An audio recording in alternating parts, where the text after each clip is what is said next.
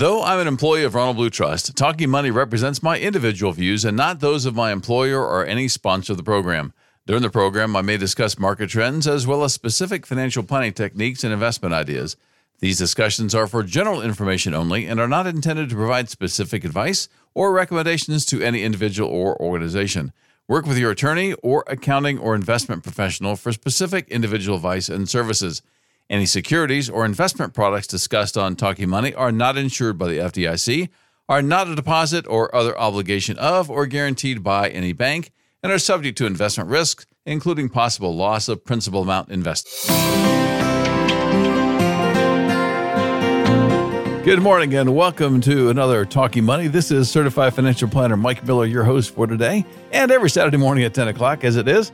For 15 and a half years. This is going to be finishing 16 years here in a few months, and it's hard to believe. We've talked about a lot of different financial planning topics over those years, and of course, some we've talked about multiple times. As I remember, one of the first engineers that I worked with back years ago, in the first probably 5 years that I started talking money, he says, Mike, it's okay to talk about the same thing more than once because it takes most of us a little longer to have it all sink in anyway. You're used to talking about this stuff all the time, so it comes more naturally to you. The rest of us, it takes a little while. So if I talk about something more than once, then just blame him because he's the one that told me that years ago. But of course, we post all these programs on TalkingMoneyRadio.com. So if you want to listen to last week, so we started a discussion about Roth conversions, and the different types of IRAs first, and then the Roth conversions. Why would you convert? We'll talk a little bit more about that today. And then we're going to talk about the distribution rules. And it's not always something that like he told me, that it is going to come naturally or you're going to get it all the first time. Matter of fact, I don't always get it all the first time. I have to look back these rules up again to see what exactly they said, because I want to make sure that I get the right information to you, my listeners, and to our clients and so forth. As it's important, some of these decisions that you make, especially with Roth conversions, they don't give you a do-over like they used to. It was at one point we could do a recharacterization by October 1st the following year. Can't do that anymore. So you got to make a decision and stick with it, whether you like it or not, the next year, and pay the taxes whether you like it or not, because you're not going to go backwards. And the reason they did that was because if you converted money from a Roth to a traditional IRA, and then the traditional IRA went down, so we had a market correction and your account went down 15% or 20%. It's like, wow, you still pay taxes on the full amount, whether you wanted to or not, even though it's not there anymore. And so they allow you to recharacterize, have a do-over, and so that you could do the next transition at the lower amount if the market went down. And there were a lot of techniques that we did with doing bonds in one and stocks in another and so forth. But those techniques, in case you're thinking about that, those techniques are gone. We can't do those anymore. So if you missed something, want to hear it again, go to TalkingMoneyRadio.com and click on the Listen Now, and you'll come to this week's program. And we've already posted this past week, and so you can listen to last week's to get caught up on the discussion about IRAs, and then we'll continue today. So you can listen to it as often as you want. You can also put a search word in there. So if you want to listen to something about taxes or estate planning or insurance, whatever it is, just put that keyword in there on the search box. It'll show you each of the programs that we did that discussed, at least part of the program, we discussed that particular issue. But we want to continue the conversation today talking about the IRAs. So like I said, last week I talked about what's a traditional IRA, traditional deductible, what's a traditional non-deductible IRA, what's a Roth IRA. Of course, the big difference in the Roth is that you don't get a tax deduction for putting it in, but the distribution, the contribution when you distribute it and all the earnings are tax-free, provided that you follow the right rules. We're going to be talking about those rules today. And I talked about why should you consider moving from a traditional IRA to a Roth IRA. So we talked about one of the main differences, one of the main considerations has to be when you're deciding what your tax bracket is now versus what your best guess is at retirement. Nobody knows for sure what it's going to be. And it may be one thing the year you retire, and 5 years later, it could be something different. So it's somewhat of a guessing game. And that's why we encourage listeners, and I've encouraged clients all along, and we've actually implemented for clients to have multiple types of accounts. So some Roth, some traditional, and some that are in the just after-tax account, just a regular brokerage account that you have access to, that you can get the money out tax-free, essentially, or at least at minimal taxes. The brokerage account may have some gains in it that you have to sell, and you'll pay some long-term capital gains on that. Another reminder, because it's easy to forget this, if you are in the 12%, no higher than 12% marginal tax bracket, right, which means your income for 2022 is around exactly $83,550 if you're married, filing jointly, and that's your taxable income. So that's after your standard deduction. You got a $25,900 standard deduction, whether you have any contributions or interest or anything. They give you that much. And then if you're 65 or older, you get an extra $1,400 per person, or everyone that's over 65 on top of that. So that's in addition to the $83,550. So you have to add those two together. So you're now over $100,000 of total income to get down to $83,550 taxable income. If including the gain from the sale of a long-term capital gain asset, you're still not over that $83,550 of taxable income, then the capital gain, long-term capital gains rate is 0%. Now, isn't that a good deal? We can't get a better deal than 0%. And I encourage people all along to take advantage of that. Even if you don't want to sell something, think about selling something. Now, most people are thinking, well, all my accounts are down right now, so I don't want to do that. Although they're back up in the last 6 weeks, should be. But as each year as you plan your sales and your taxes, and you're looking through your tax planning, you have to look at, or should look at, all right, I've got this one investment that's got a great gain in it. My taxable income is only going to be $65,000, or let's say $60,000. Well, I've got an extra $23,000 of gain that I can take that year on long-term capital gain and pay zero capital gains tax. So it's smart to go ahead and sell enough of that asset to create that much. I wouldn't cut it close to $23,550, but say $20,000, $21,000 of long-term capital gain income. And you'll put it in your tax return, but you'll pay zero tax. You can turn right around and buy that same asset again, but now your basis is higher because you sold it at a higher price than what you bought it originally. So when you sell it later on, the cost basis will be higher because you bought that same asset again. You don't have to worry about the wash sale rules because you're not taking a loss. The wash sale rules have to do, if I'm taking a loss, I can't buy that asset again for another 31 days. Well, if it's a gain, you're paying taxes on it, so they don't care about that. You can just buy the same thing right over again. So having those kinds of assets available to you when you're coming into retirement is very helpful, so that you can help minimize the marginal tax bracket, but also help minimize how much your Social Security is included for taxable income and your Medicare premium, because as your income goes up, the Medicare premium can go up, and they're looking back 2 years to see what it was then, to see what your Medicare premium should be this coming year. It can help minimize all those kinds of things. All right, so when we get back from the break, I'll just remind you of the main three reasons why you should consider a Roth or not to Roth. And then we're going to go into the taxation guidelines and talk about how the contributions are taxed, how the conversion assets are taxed, how the earnings are taxed. And we have to keep those compartmentalized so we can determine correctly how each of them is going to be taxed. So if you got a question for me, you'll need to email that question for a future broadcast to mike@talkingmoneyradio.com, or go to talkingmoneyradio.com and click on Ask Mike a Question, and you can email me that question as well. So we'll be back with the second segment of Talking Money in just a couple minutes. Most of you have heard the saying, it's not what you earn, but what you keep. With all of the tax laws and legislative changes, how do you successfully navigate the complex, always changing, and mostly confusing tax system? More importantly, how do you best take advantage of these changing laws in order to improve your financial stewardship and accomplish your goals? Unlike tax preparation, tax planning is a year-round process and should be an important part of your financial plan. It's wise to consider tax reduction efforts in light of your overall goals.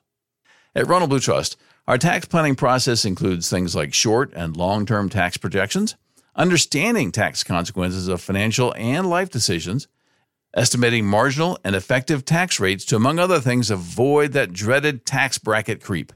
Coordinate with your tax preparer and looking for tax savings opportunities through income shifting, deferring income, deduction planning, and other timing strategies. For more information about our Greenville team and the credentials and experience of each of them, go to ronblue.com/Greenville. Sherry White, Jeremy Weaver, Scott Clark, and Eddie Holland are the team leaders with a supporting team of certified financial planner professionals working right alongside of them.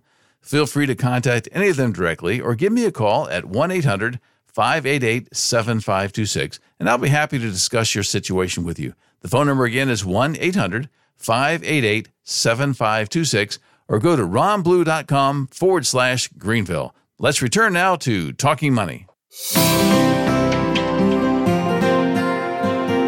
And welcome back here to Talking Money. This is Certified Financial Planner Professional Mike Miller, your host, as always on Talking Money, or at least most of the time on Talking Money, and for many, many years. So we're talking about IRAs and Roth conversions and all that kind of fun stuff. And you may have a question about that. We'll send that question to mike@talkingmoneyradio.com. And that's the same place that you can sign up for our newsletters. And when you hear me talking about different tax planning techniques here on Talking Money virtually every week, just a quick reminder, I mean, these are things that we do personally for our clients every year. So it's the kind of thing where if you're tired of doing it on your own or think you're missing things, that's where we would like to add value to our clients' situation, because we want to essentially pay for ourselves. Not to say that's always going to happen every year, but we like to think that the peace of mind is a huge part of what we provide to our clients. So why do you consider changing your traditional deductible IRA? You've had a tax deduction for that. It's got earnings in it, hopefully, that are also all going to be taxable when you take it out. So talked about your tax rate. So if it's likely to be higher at retirement than it is now, so a Roth conversion is good because you're going to convert it now at a lower tax rate. When you take it out in retirement or whenever that is, then it's going to be a lower tax bracket. A higher tax bracket. So you won't have to pay taxes at that time. If tax rates are going to be the same or lower in retirement, so you know based on your own work history and the kind of work you do and the kind of lifestyle that you maintain and the cost of your lifestyle, that you're actually going to be in a lower tax bracket, then you don't want to do a Roth. You're better off doing a traditional IRA, and then when you get to retirement and you're in a lower tax bracket, you're going to take the money at a lower tax bracket. If you did the Roth, you're going to convert it at a higher tax rate and then take it back out at a lower tax rate. That doesn't make sense. If it's the same, it really makes no difference, except for what I said earlier about trying to plan around Social Security taxable income and Medicare premiums and things like that. So that's the part of the reason to have multiple types of accounts. All right, so those are another reason would be if you're going to rely more on your Roth assets for spending. So if you think you're going to rely more on your IRA assets in retirement, that means more is going to be coming out as taxable income. That'll put you in a higher tax bracket. That's part of the planning. Then you would say, all right, then I want to do a Roth, because then when I take the money out, I'll be able to take it out tax-free. And also just you want to make sure that when you make the conversion, that you have enough taxes outside of the IRA to pay the taxes on that conversion. You're not using part of the Roth, the traditional IRA assets that you're moving over to a Roth. You don't want to use any of those assets to actually pay the taxes on it, because you want to maximize the amount that's in your Roth that's going to start accumulating then tax-free. That's the point. And one quick reminder as well, that you want to be careful. I know I've talked to people, prospective clients primarily, who've come in and they converted all of their traditional IRA to a Roth IRA, thinking that was the best tax move I could make. When in actuality, for many people, that's not the case. Because, for instance, if you are someone who gives money to your church regularly, to different charities regularly, then you want to preserve enough in your traditional IRA so that you can make those gifts once you're 70 and a half, the day you turn 70 and a half, not the year you turn 70 and a half, to start making those contributions from your IRA, tax-free, from your IRA. So it'll count as your required minimum distribution. Plus, you don't have to pay any taxes on it at all. And this day and age, when the standard deduction is so high that people are not itemized deductions anymore, since you're not itemizing, then any gift that you make, if you just took the money out of the IRA, paid the taxes, and then made the gift, then you think, okay, but I'm getting a tax deduction for it. Well, you're not if you're using the standard deduction. So I cannot think of a reason why you would not want to make virtually all, if not all, of your charitable contributions from your IRA once you reached that magical age of 70 and a half. You want to take it from the IRA. It may not help you. Some people just won't help, but it won't hurt you. So you might as well do it from there. So, and be careful not to take out so much that you don't give yourself that flexibility. Okay, so the taxation guidelines for Roths. So we'll divide it into certain categories. So first thing is your contribution. So this is just a contribution that you make just like you would a traditional IRA. So you're making this is not a conversion. This is a contribution. So you make a $6,000 or a $7,000 if you're age 50 or older for you and your spouse. Then you make that contribution. Then that goes into the IRA. That contribution is always available to withdraw because it doesn't worry about the 5-year rule. You get to take the money out, and the first money you take out will be your contribution. So it's like first in, first out from an accounting standpoint, and it won't be included as your taxable income as long as you don't take more out than the gain. In the early years that you make those contributions, then typically you don't have a lot of gain in it yet because it takes time to have those gains. So contributions, regular contributions, not conversions and not earnings, then there is no penalty and no taxes when you take that money out to withdraw it. So now we talk about conversion assets. So now this is the money that you take from, you take $100,000 out, which is the max, $100,000 out of your conversion, your IRA, and you take it out and put it into your you take it out and put it into your regular in your Roth IRA. So that money really is not $100,000. The $100,000 cap is for the qualified charitable distribution. So you take money out. You wouldn't want to take more than $100,000 out. I wouldn't recommend it anyway because you're going to put you in a much higher tax bracket. You want to do it in increments in order to stay under that bracket creep that I talked about in that spot that ran just a little bit ago. You want to say, I want to make sure I don't take out so much that I'm now putting myself in the 22, 24 or higher tax bracket, because then it's more likely that you're going to be in a lower tax bracket in retirement if you take too much out at once and put yourself into a higher marginal tax bracket. So the conversion assets, you take that money, you take whatever it is, and you put that into the Roth. That conversion asset, then you got some rules for it. All right, so we're just talking about the assets themselves, not the earnings, okay? And each conversion, unlike the contributions, once you make one contribution, you start the 5-year rule for all the earnings from that particular IRA. For a conversion asset, each conversion starts its own 5-year period. So it can get a little logistic nightmare if you're not careful, not tracking all that. So if you meet the 5-year rule, so you converted the assets, you meet the 5-year rule, then there's no income taxes and no early withdrawal penalty on those assets because you kept it in there at least 5 years. If you didn't meet the 5-year rule, so it's not in there yet, the conversion assets, not the earnings, you can still maybe able to get by without having income tax or penalty. If you're at least age 59 and a half, you die, there's a disability, you can spend up to $10,000 for a first home, which is unlikely if you're at that age, but you could. You can pay medical expenses from it. You can pay medical insurance premiums if you're unemployed. If you do the substantially equal periodic payments, and that's a different technique. Most of you aren't going to worry about that. I won't go into details about that. Or higher education expenses. Those are exceptions to the 5-year rule. So there's still no income taxes or early withdrawal penalty on the conversion assets for those special purposes, age 59 and a half, death, disability, first home up to $10,000, medical expenses, medical insurance premiums while you're unemployed, substantially equal periodic payments, and higher education expenses. If you don't meet one of those exceptions, so there's no special purpose, Then there's no income taxes because you already paid the contribution or the conversion. You already paid taxes on that, but you will have a 10% early withdrawal penalty tax on the conversion amount. We're not talking earnings. We're talking about conversion amount.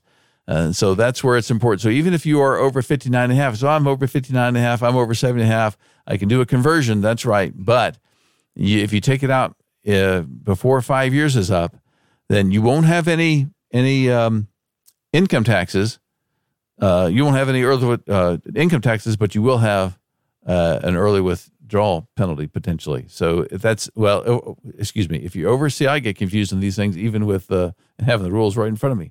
If you have that special purpose, you have no income taxes or early withdrawal penalty on the conversion assets. That's different than what the earnings are. If there's no special purpose, there's still no income taxes, but you have a 10% early withdrawal penalty tax on that. All right, then we're going to go to earnings. They're kind of all lumped in here together. Earnings, whether it's on your contributions that you made, just like a regular contributions, or if you have conversion assets, then their earnings are going to be taxed at a different rate. And so if you meet the 5-year holding period, okay, so you have different rules for the 5-year holding period, and then you have if you don't meet the 5-year holding period. The same special purpose and triggering events and all that thing that I mentioned on the conversion assets applies to here as well. So when we get back from the break, I'm going to be talking about, all right, yes, I meet the 5-year holding period for earnings, or no, I don't meet the 5-year holding period. How are my earnings going to be taxed at that time? And it gets kind of confusing. I don't want to break it up. So we're going to just cover this as soon as we get back from the break. So if you got questions for me, the way to send the questions today, and we'll get them in a future broadcast, is mike@talkingmoneyradio.com. Or you can go to talkingmoneyradio.com and click on Ask Mike a Question. And I'll get those questions, and as I do just about every week, and I'll answer those at a future broadcast. So when we come back, more information about the earnings and how they're taxed on Roth conversions and contributions. We'll be right back. Virtually every financial services firm talks about financial and investment planning based on your goals. At Ronald Blue Trust, we can help you define your goals. We'll do that from your personal cash flow to your income tax to your estate and investments to help ensure that your decisions really do reflect your values. We incorporate biblical principles into our comprehensive financial planning approach. Our goal is to help you clarify your decision-making and focus on leaving a legacy of financial, social, and spiritual capital. And whether we realize it or not, the decisions we make in life reflect our values and our priorities. Decisions we make today can have lifetime implications. There are rarely independent decisions. A comprehensive financial plan includes things like planning for short-term cash needs, long-term retirement, proactively minimizing debt, continually evaluating the tax consequences of your decisions, funding your child's or grandchild's education, and determining your insurance needs. No financial plan, however, is worth doing unless you actually implement your plan. Our process takes you directly from goal setting to the implementation. We think, there's a good chance your financial stress level will improve when you understand how all of the components of your financial life integrate with each other and how to adjust over time. So we can guide you through a detailed plan towards sound financial decisions, wise stewardship, and a roadmap to your desired destination, a life well spent. For more information, go to ronblue.com/Greenville or call 1-800-588-7526. Once again, the number is 1-800-588-7526. Now back to more of Talking Money. And welcome back to the second half of Talking Money. So glad you're with us today. This is Certified Financial Planner Mike Miller, your host for today, talking about IRAs and more specifically, just before the break, trying to break down the different rules as it relates to the distributions of a Roth IRA. So I talked about the Roth contributions, which is like a regular traditional IRA contribution, only it's a Roth contribution, that they're always available for withdrawal with no tax or penalty. Then the conversion assets are a different animal, so they do have some restrictions on getting it out penalty and tax free. I reviewed those before the break, and now we want to talk about the earnings. So I can't emphasize enough that we're separating these into different buckets, different segments. This is just the earnings. And this is whether it's a conversion or a contribution. This is just the earnings part. The other part you're going to get out first, and depending on the rules I talked about earlier, will determine whether or not you have any tax or penalty on it at all. So let's say you don't meet the 5-year rule. All right, so you just haven't had it 5 years. Well, there's the same special purposes that there was on the others for conversion assets. So the special purposes are those same eight things: 59.5, death, disability, first home buyer up to $10,000, medical expenses, medical insurance premiums while you're unemployed, substantially equal periodic payments, and higher education expenses. So if you have those special purposes, so let's take one of them. Let's just take 59.5. That's going to be the one that applies to most people. So I didn't meet the 5-year rule, but I'm over 59.5. So I'll have income tax if I take the earnings out, but I won't have a 10% withdrawal penalty. So you get some break on that. You don't have an early withdrawal penalty if you're over 59.5. If there is no special purposes, not one of those 8 different items I just mentioned applies, there's no special purpose, then you'll have income tax and 10% early withdrawal penalty tax on the earnings, not the asset itself. That's different, remember? And you have to go back, and I'm not going to talk about them again. You can go back, rewind, and get that again. All right, so if I do have a special purpose, I said I have income tax but no 10% penalty. So let's say I meet the 5-year rule, though. So this is going to be a little nicer. So I convert assets, or I make a contribution, and I've had it for longer than 5 years. So I've met the 5-year requirement. That's not a problem anymore. All right, so now I still have some rules here. So I've met the 5-year rule. So if I'm 59.5, I'm going to divide the 8 special purposes into 2 separate lists of 4. So the trigger events now, age 59.5, death, disability, or first home purchase of up to $10,000. There's no income tax or early withdrawal penalty. So because you've met the 5-year rule, and let's take that first one again, you're over 59.5. You're over 59.5. You take it out, but you've met the 5-year rule. There's no income tax and no early withdrawal penalty. Now, if you have some of the other 4, the medical expenses, medical insurance premiums while unemployed, substantially equal periodic payments, and higher education expenses, you'll have the same as it was if you didn't meet the 5-year rule. You have income tax, but no 10% early withdrawal penalty. So if you have no triggering event or special purpose, then you'll have income tax and 10% early withdrawal penalty tax if you don't meet that 5-year. So essentially, for most people, you need to have it 5 years and past age 59.5 not to worry about that. If you start at 59.5 and wait 5 years, then you're going to be okay. If you wait to 59.5 and don't wait the 5 years, though, you're going to have the no income taxes, or you'll have income tax but no 10% early withdrawal penalty. So it gets confusing. I know even if you do a Google search, which I've done before, and said, okay, what are the taxes on Roth? I've read several articles, and several of them said different things about the same concept. So you got to be even careful there of what you're reading on some of these sites to make sure it really is someone that's accurate. If you read something from Ed Slott, somebody like that who's a national expert in this and IRAs in general, then it's going to be accurate. I'm very confident that you're going to get the right information. I get a lot of my information from him. I look up, subscribe to the newsletters, and I get that stuff from him all the time to help make sure that happens. So you want to make sure that you're very careful on getting when you take the money out. But the main question I had from the listener back a few weeks ago that started all this discussion was, I'm over 7.5. What's going to be the regulations? And my thought was he didn't have to do worry about the 5-year rule because he's over 7.5. But you still have to. You don't have to worry about as much. So, but no 10% early withdrawal penalty. But there would be income tax on the earnings. The contributions when you make the conversion assets. And you're over 59.5, those are still void of any tax or penalty. So the actual contribution is still safe. It's the earnings that would have the income taxes, but no 10% early withdrawal penalty. So if you've got a further question about that, you can always send that question to Mike at talkingmoneyradio.com. And I'll if I don't know the answer to that, I know where to look it up, and I know who to ask to get the right answer. This stuff, even for someone like myself who's in this business a long time and talk about it essentially all the time, the rules can be a little confusing sometimes. So, what about the rules when you are? Let me cover the backdoor Roth conversion, because I think a lot of people. I briefly mentioned it last week. Is now legal. You don't have to worry about the IRS coming in and getting you.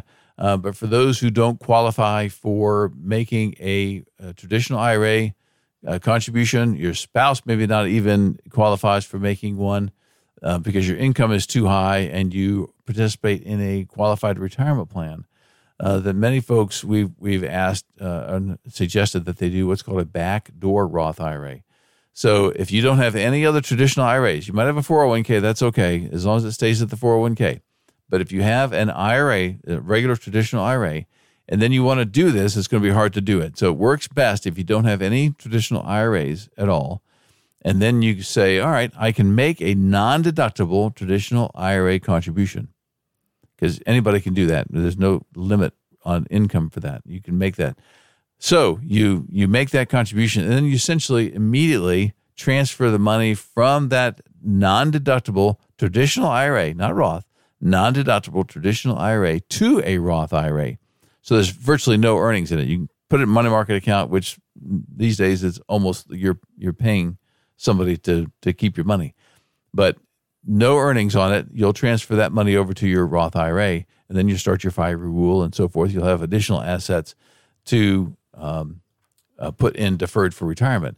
But you got to be so careful. If there are other IRAs, and you take the money out, then you're going to have to, or when you convert, you've got to do this cream of the coffee thing. You really have to look at all your assets all together, not just the one asset that you converted. When you're taking money out, you can't pick and choose. That's why we call it cream of the coffee. Once you put cream in your coffee, you can't divide them. You can't separate them. So the same thing applies with these backdoor Roth conversions. Just watch out for what you have other assets, because I've had people come in the office that had already done it from a year or two earlier, and it's too late to undo it. They're just going to have to hope the IRS doesn't catch them probably when they're taking it back out. And I'm not giving anybody names, so we're not going to tattletale on them. But then you hear about the IRS putting in, get all this new money to hire new agents to come after us. So we'll see how that works out over the next couple of years probably, and see how that goes. All right. So when you're inheriting an IRA, and most people have heard the new rules, you got 10 years to take the money out. But if you're inheriting an IRA and the person, the owner of the original IRA, was over 72, now over 72, or maybe they were already over 70 and a half before, and they're taking the required minimum distribution, then you have to continue taking that required minimum distribution. Unlike if somebody's younger than that, you just essentially have to take all the money out in 10 years. You could leave it alone for 10 years, and this went back and forth many times before they came up with a ruling. The most recent one, got from Ed Slott, is that you can wait till the 10th year, and then you can take it all out at once. That's where you can do some tax planning. You might want to take it all out the 5th year, the 8th year, or divide it in 10 parts and take it out that way. A lot of different ways to do that, but essentially the 10-year part. And you want to be careful not naming a beneficiary. When we get back from the break, I want to talk about some beneficiaries, because it's very, very important that you track the beneficiaries and you understand and you really know, not just guess, who the beneficiaries are, to make sure the assets are going to go the way you want to, and that you'll minimize the taxes and not have it go to the estate or something like that. All right. Once again, Mike at TalkingMoneyRadio.com. You'll want to send your questions, and I'll get to them at a future broadcast. So we're back with the final segment of Talking Money in just a few minutes. Ronald Blue Trust is a Tennessee-chartered public trust company. We can serve as trustee, backup trustee, personal representative, or what we call PR these days, or the guardian or conservator of your estate. Now, it's very important that you appoint someone you trust who really knows you and your financial situation. I think it's important to have the confidence you need to feel comfortable knowing that your estate and trust plan is carried out to reflect your goals and objectives, and the plan reflects your values. Ronald Blue Trust solutions include assistance with managing trust assets, settling your estate, and even helping with a special needs beneficiary. Those of you listening who have been the beneficiary of a trust know how important it is to choose the right person or institution to help navigate the duties as administrator of the estate or trust. It's not unusual for someone to name family members or even close friends as trustee of their personal trust. You need to be as certain as you can be that this responsibility is not going to weigh too heavy on them or their family, especially at this already difficult time. If you are dealing with challenging family dynamics or complicated family structures, or perhaps your beneficiaries will need help managing their finances, and I don't mean just the investments, but overall cash flow, tax planning, and more, or if you have some very specific wishes that you want to be sure are carried out at your death, or maybe you have a current trustee relationship but you're unhappy with the fees or the relationship, give me a call. It's worth at least a conversation. This is Mike Miller. Call me at 800-588-7526 or send an email to mike.miller@ronblue.com. That's 800-588-7526. I look forward to speaking with you. Now back to Talking Money. And welcome back to Talking Money. We're continuing our conversation about IRAs, Roth conversions, the difference between a traditional deductible IRA, a traditional non-deductible IRA, and a Roth IRA. And I've covered all those things last week and so far in today's program. So if you missed any of that, go to talkingmoneyradio.com and listen now, and you can pull up the previous programs that we posted on there and listen to your heart's content until you get the information down the way you need to get it down to make the best decision for your particular situation. And that's what I'm here for. So I've been doing this for a long time, and even when I'm not on the radio, a lot of what I do is educating clients, educating other people, church groups, whomever I'm talking to, about different types of financial planning. Because I don't sell anything, we don't sell anything. So we don't have any kind of hidden agenda. Yes, we do have clients. We charge fees for those clients, but the client pays the fee.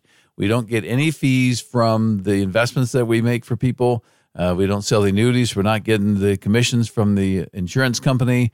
We get paid directly from the client, which also is a difference than fee only from fee-based. So fee-based advisors, oftentimes they're doing wrap accounts. So they're really getting paid from the investment itself. It's being charged through there. All of ours comes direct from the client. So our client, our employer, our boss is the client. That's who we want to take care of and take care of well.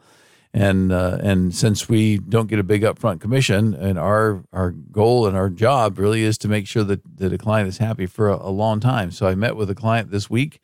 Just finished 28 years as a client. So it's always fun to speak with clients who have been with us for that length of time and doing well. And he's very pleased and happy with the results. And we talked about how much money he brought in, how much money he's given away, and all kind of stuff.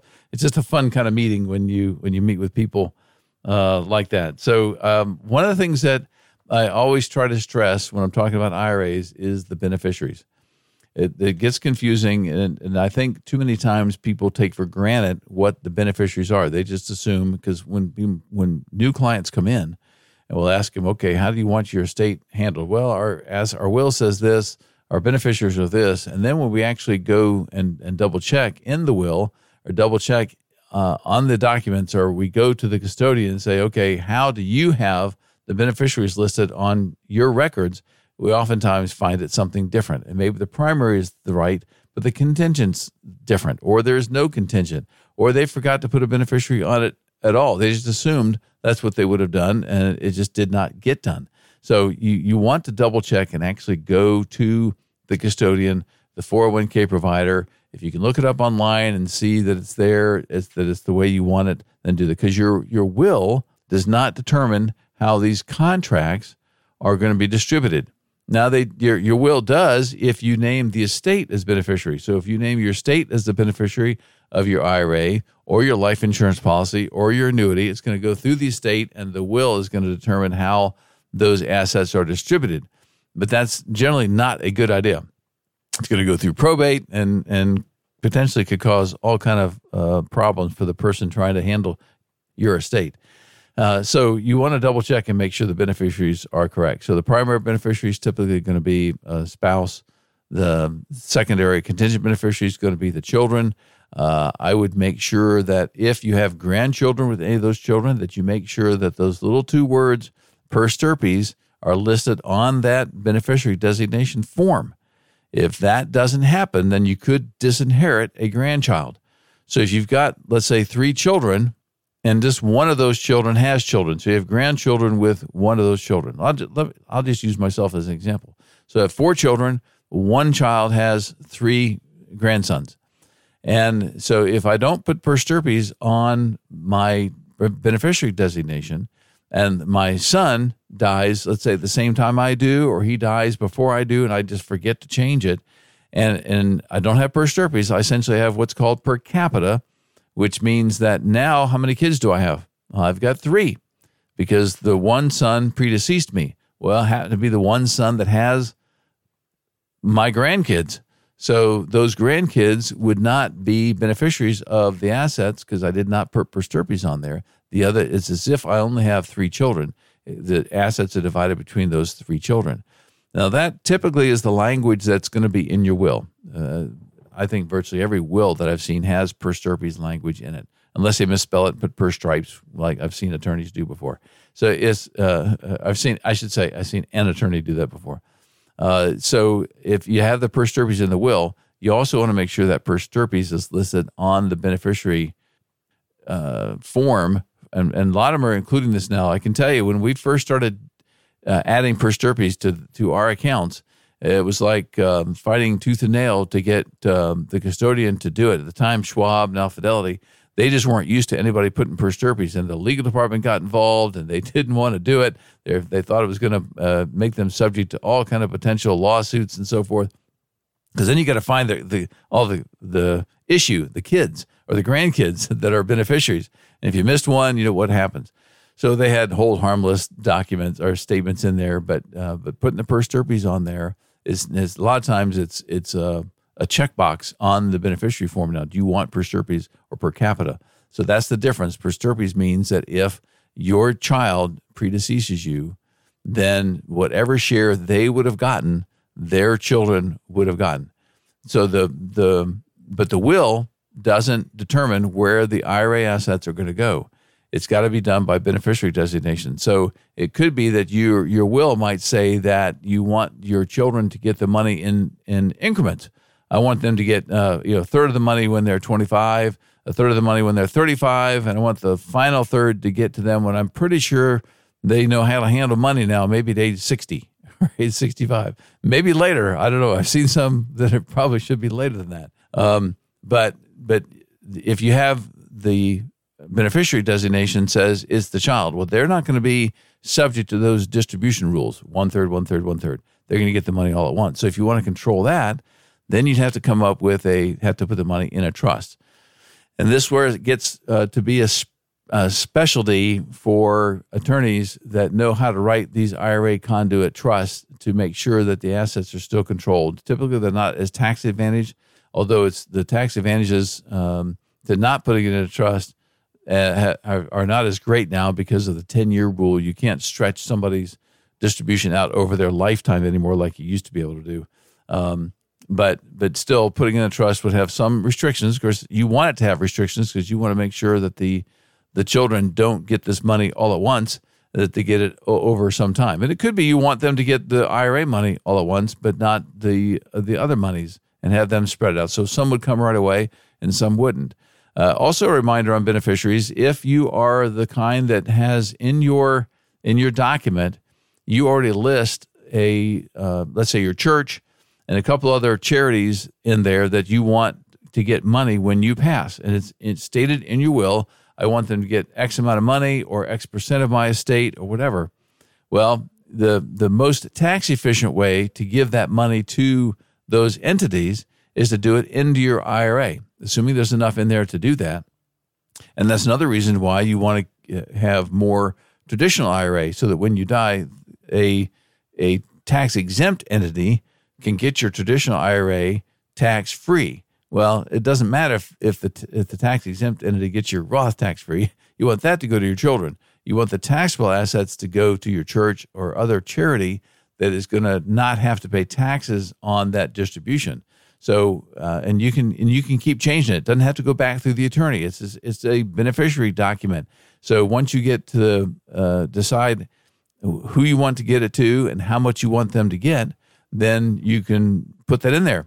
Well, as you take money out for your required minimum distributions, as the account value goes up and down based on investment performance, so that could change the amount that the charity is going to get. So you want to keep an eye on that to make sure that the charity gets the amount that you really wanted, that you wanted them to get, because otherwise they may not.